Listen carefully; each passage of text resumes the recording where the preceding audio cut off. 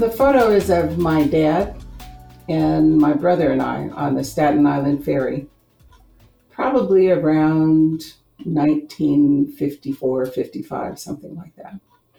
And the photo has always represented to me a sense of safety because I feel when I look at that picture, I see my dad holding my brother and me and keeping us safe, but also sharing with us his joy of traveling and getting around the world.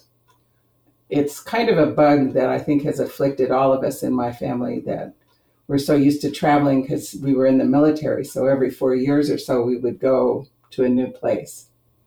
And it was always exciting. It was always a new adventure.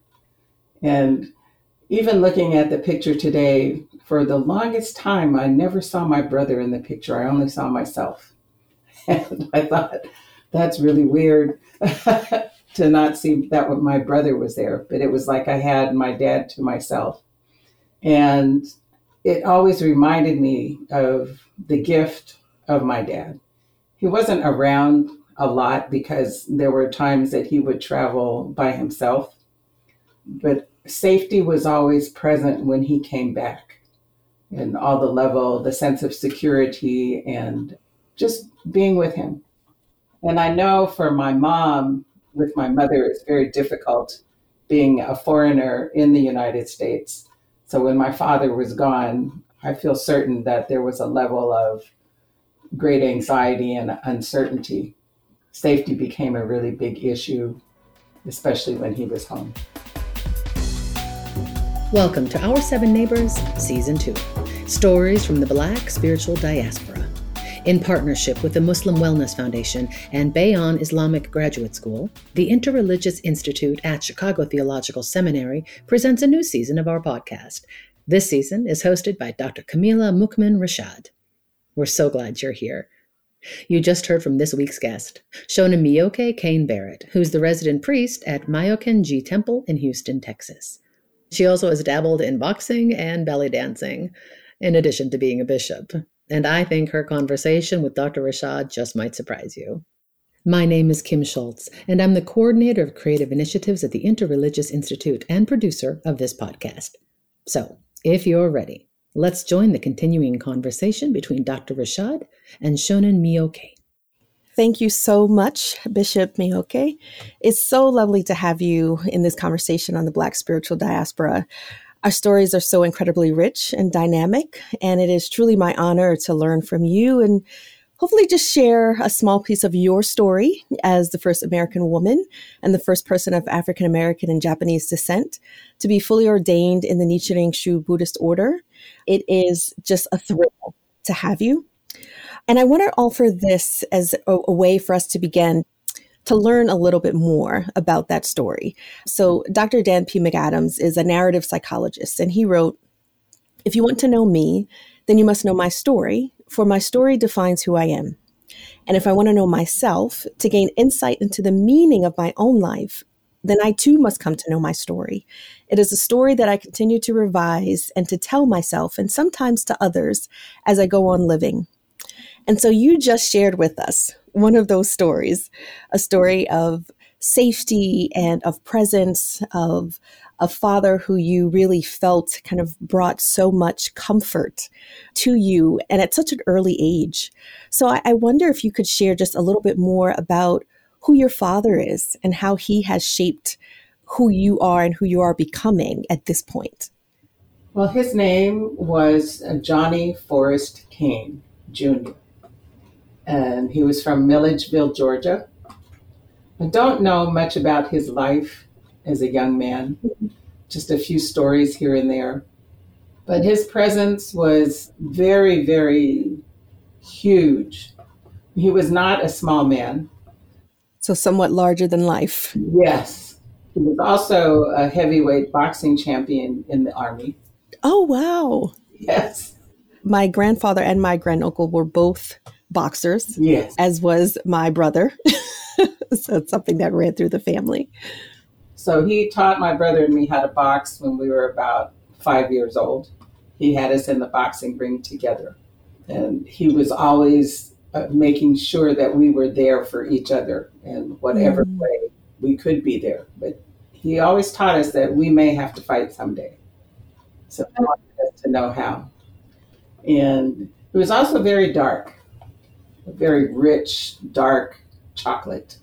And as we got older, he used to remember that song, Captain Midnight? He used to come Yes. down singing Captain Midnight. Oh, wow. So we had a lot of fun with him.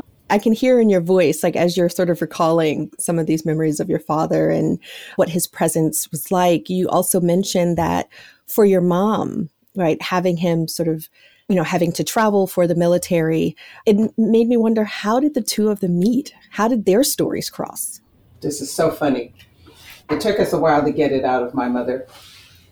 She was living with another woman who was sick that day and was supposed to meet her boyfriend at the train station. So she asked my mom to go meet him and bring him back to their apartment. So my mother does go out there and picks the wrong guy. No way.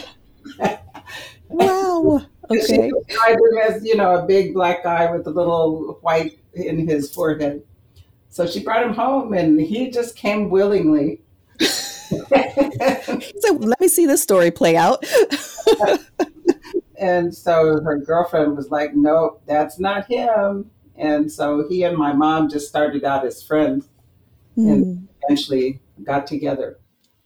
Now, why do you think it took so long for her to share that story with you? I don't know. I think a lot of the Japanese don't like to talk about their stories as if they have to defend something. And we talked to her a lot about it, that we just want to know. And she doesn't want to dig up the past. Sure. Yeah. Sure. So if just for a moment, I would like for you to think of your life as a story or a novel. So let's imagine for a second that this novel of your life has a title and a table of contents, including the main chapters in the story. You first have to give your life story, this novel, a name. What would that be? Between. Tell me more. I've been thinking about this for a long time because several people keep telling me I should write my story because it is a story of belonging to two cultures and two ethnicities and trying to be a bridge between the two of them and finding a place where I am wholly and completely myself. Yes. And that's taken a long time and it's still ongoing. And now it's not like, oh, I have to figure this out. It's like, oh, what discoveries I'm in and what new things arise that are gifts to me from coming from two cultures. Absolutely. Absolutely. And can you recall kind of your earliest memory of understanding who you are as a bridge, as someone in between, but also with gifts that could really help all of us think in different ways about identity and belonging? When I think about, it's probably in my early teens because I figured I had to have a purpose. I never could figure out what that was, being this person who had a foot in two worlds, but also had to really deal with the major discrimination on all sides. Just in every place I could turn around, there was somebody trying to discriminate against me for some reason. And I think when I was in the high school, it really solidified for me that I would have to do something different. That I couldn't just try to fit here or try to fit there, that I would have to forge my own path. Yes. I was still somewhat of a rebel and got into a lot of trouble in high school and had to use my boxing skills in high school because someone decided to call my mother a whore to my face.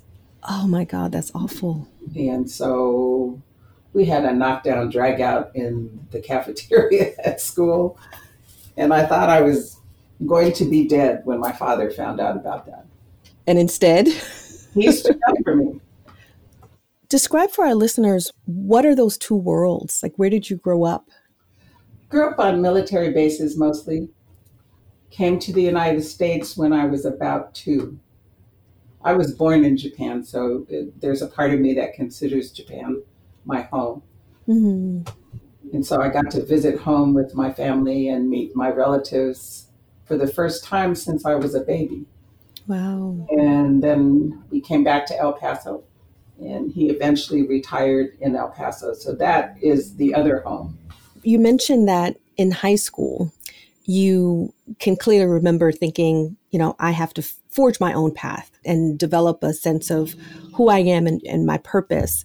And so it made me wonder what role, if any, did sort of religion and spirituality play in your life at that moment? How did that sort of sense of purpose and kind of developing a sense of meaning develop in your life at that time? I wasn't very religious at that time. I was a Buddhist at that time without really understanding fully what that meant. I had joined when my mom, one of her friends asked her to go to a Buddhist meeting, and she didn't want to go, but she allowed me to go because her friend's daughter was my friend. And I was told not to join anything. So naturally, I had to do it. Of course. You were told not to join by your mother. Yes. Oh. My mother is a fan of religion. She has always been anti-religion because she doesn't trust how people would do things, like if you give a gift or they're always after your money or, all of that kind of stuff that she ran into, and how people treated her early on in the States, in the Christian communities. I don't know what her relationship was to faith early on. We're still working on that. She swore she would never set foot in a temple, but she did when I was ordained. So, that's amazing. Major accomplishment. Yes.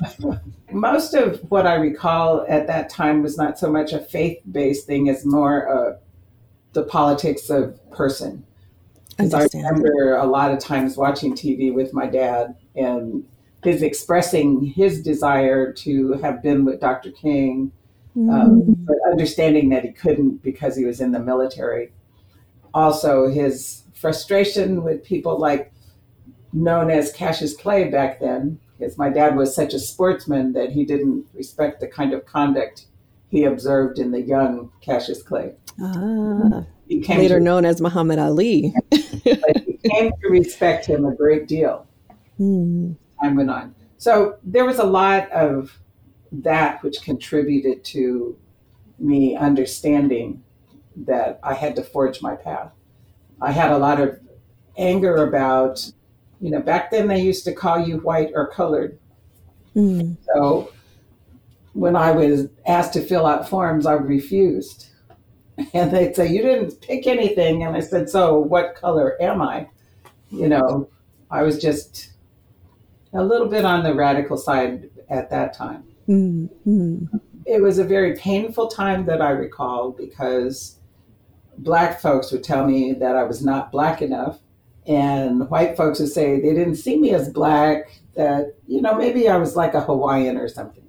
So there was a lot of that going on. And even when I went away to college, people would tell me, well, you don't understand Blackness because your mom is not Black. So how do you understand that?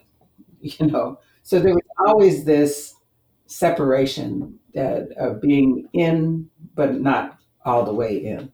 Yeah. And that sounds heartbreaking. It makes me wonder, one, how aware your parents were of sort of that tension, that conflict, that sort of exclusion, and what they might have offered to you. See, and I don't recall ever having that conversation. I recall that all of our friends that we hung around with were families like ours. Okay. With Japanese mothers and Black fathers.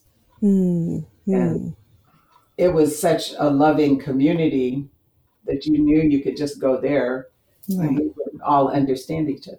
My question is, if you could say something, right? If you could go back in time and have a conversation with, say, 16-year-old Mioke, what would you tell her about the journey that was to come in Buddhism? What would you want to share with her? I think it would be to stay the course, to stand in your own truth, no matter Mm. what. It relates to something my father told me a long time ago, that if you can stand in front of me and do whatever it is you do without shame, I will Mm. accept it. Oh. And I didn't understand what a gift that was. He was quite open in so many different ways. Even though he didn't go to church, he remained a member of his church back in Georgia till the day he died. Wow. So he was a Methodist. Mm. And when he realized I was practicing Buddhism, he was very cool with it. As you're thinking about sort of the path, from 15, 16 years old, of the example that your parents modeled of pursuing those things that they were called to do, who they felt they were called to love and to be in community with and to build family with. From each of your parents, what would you say was the most important lesson that you learned from them that you then carried forward with you in your journey in Buddhism? For both of them, it was very important that you honor your name, who you were. One of the things I can truly say, and many people don't believe this at all, that we never talked about race in my family. Mm. And it was always about family, that not you're a mixed child or you're a Black child or a Japanese child, but you are a Kane, and you are. And no matter what, you have to live up to that name. What did that name mean to you? How did you make sense of that? That I was my father's daughter. Because we didn't deal with the racial issue much, that later on when his daughters were dating, he had a difficult time with some of it. Mm. All of us remember him saying, white men only want certain things from Black women. We'd say, but Dad, look who you married. It's like, what can you say about that? Yeah. When I decided to become a priest, everybody was in my family was kind of like, oh, well, there she goes. That's what she does. Something new to do. She's a Buddhist. And so I went back and forth to Japan several times during the course of training. The final ordination was spending a month in the monastery in Japan. And my mother, my husband, and my daughter all came over to Japan to witness. And my mother was so proud. And so my mom also, after she saw all of that, and we decided that we would stay in a little, like a spa kind of thing, an onsen. It's a hot springs.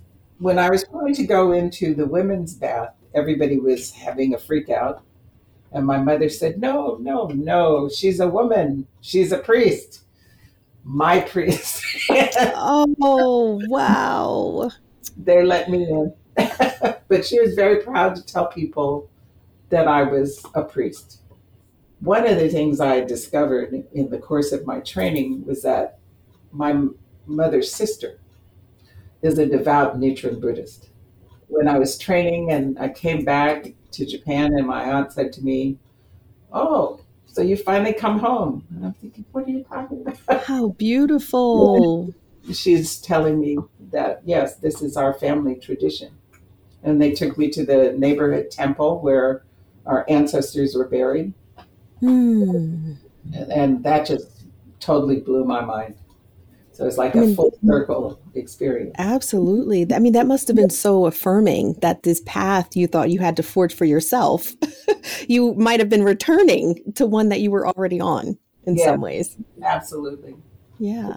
It really made me understand there are no accidents. None at all. My attraction to this faith came because I had experienced it as a baby. Mm-hmm. So I have one last question. Lucille Clifton quote, and I love the poet Lucille Clifton, and she says, "Say it clear and it will be beautiful."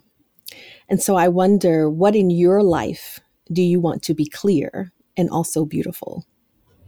that each person, each one of us, no matter who we are, is a gift to the world. Mm. And we all have a purpose and a mission. And our path of faith is what is needed to carry us along, finding out what that mission is. Yes. Because without faith, it's very difficult to stand in your truth, to stand and be who you are. Mm-hmm. Faith is such an incredible foundation for a life worth living. Thank you for being such an incredible gift. Going from being a boxer to a Buddhist priest. I was also a belly dancer for a while.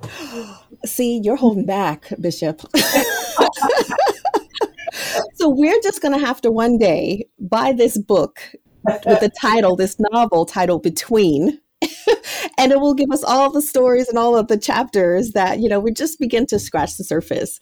And, it's one of my absolute pleasures to meet you and to learn more about kind of your rich background, but also what I feel is like your earnestness, your bravery, your honesty about who you are, and in standing in that truth so that you can also be a model for everyone else that might be thinking, how do I integrate all of these threads of my life? When people want to force me to choose one or the other, they want to exclude or perhaps have me believe that I don't belong. You have been very defiantly and unapologetically saying, no, I will take all of the above. It all belongs to me.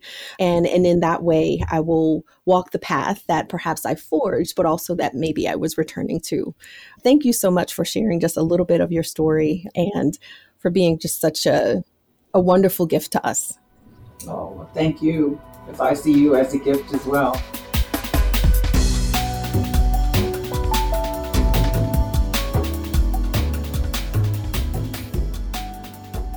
So there it is. We hope you enjoyed that story and conversation between Dr. Camila Rashad and Shonan Mioke. So powerful and surprising. Thank you so much for joining us. More information on our guest, as well as her formative photo, can be found at our7neighbors.com. We hope you will join us next time for another episode of Season 2, Stories from the Black Spiritual Diaspora. Thanks for listening to Our 7 Neighbors. We would love it if you would please share this podcast. And please share your photo story with us on social media if you like. You can find us at the Interreligious Institute on Facebook or Instagram. And if you feel compelled, tell us your story. Share a photo. Or, better yet, share it with someone around you. As Lucille Clifton offers, say it clear, and it will be beautiful. See you next time.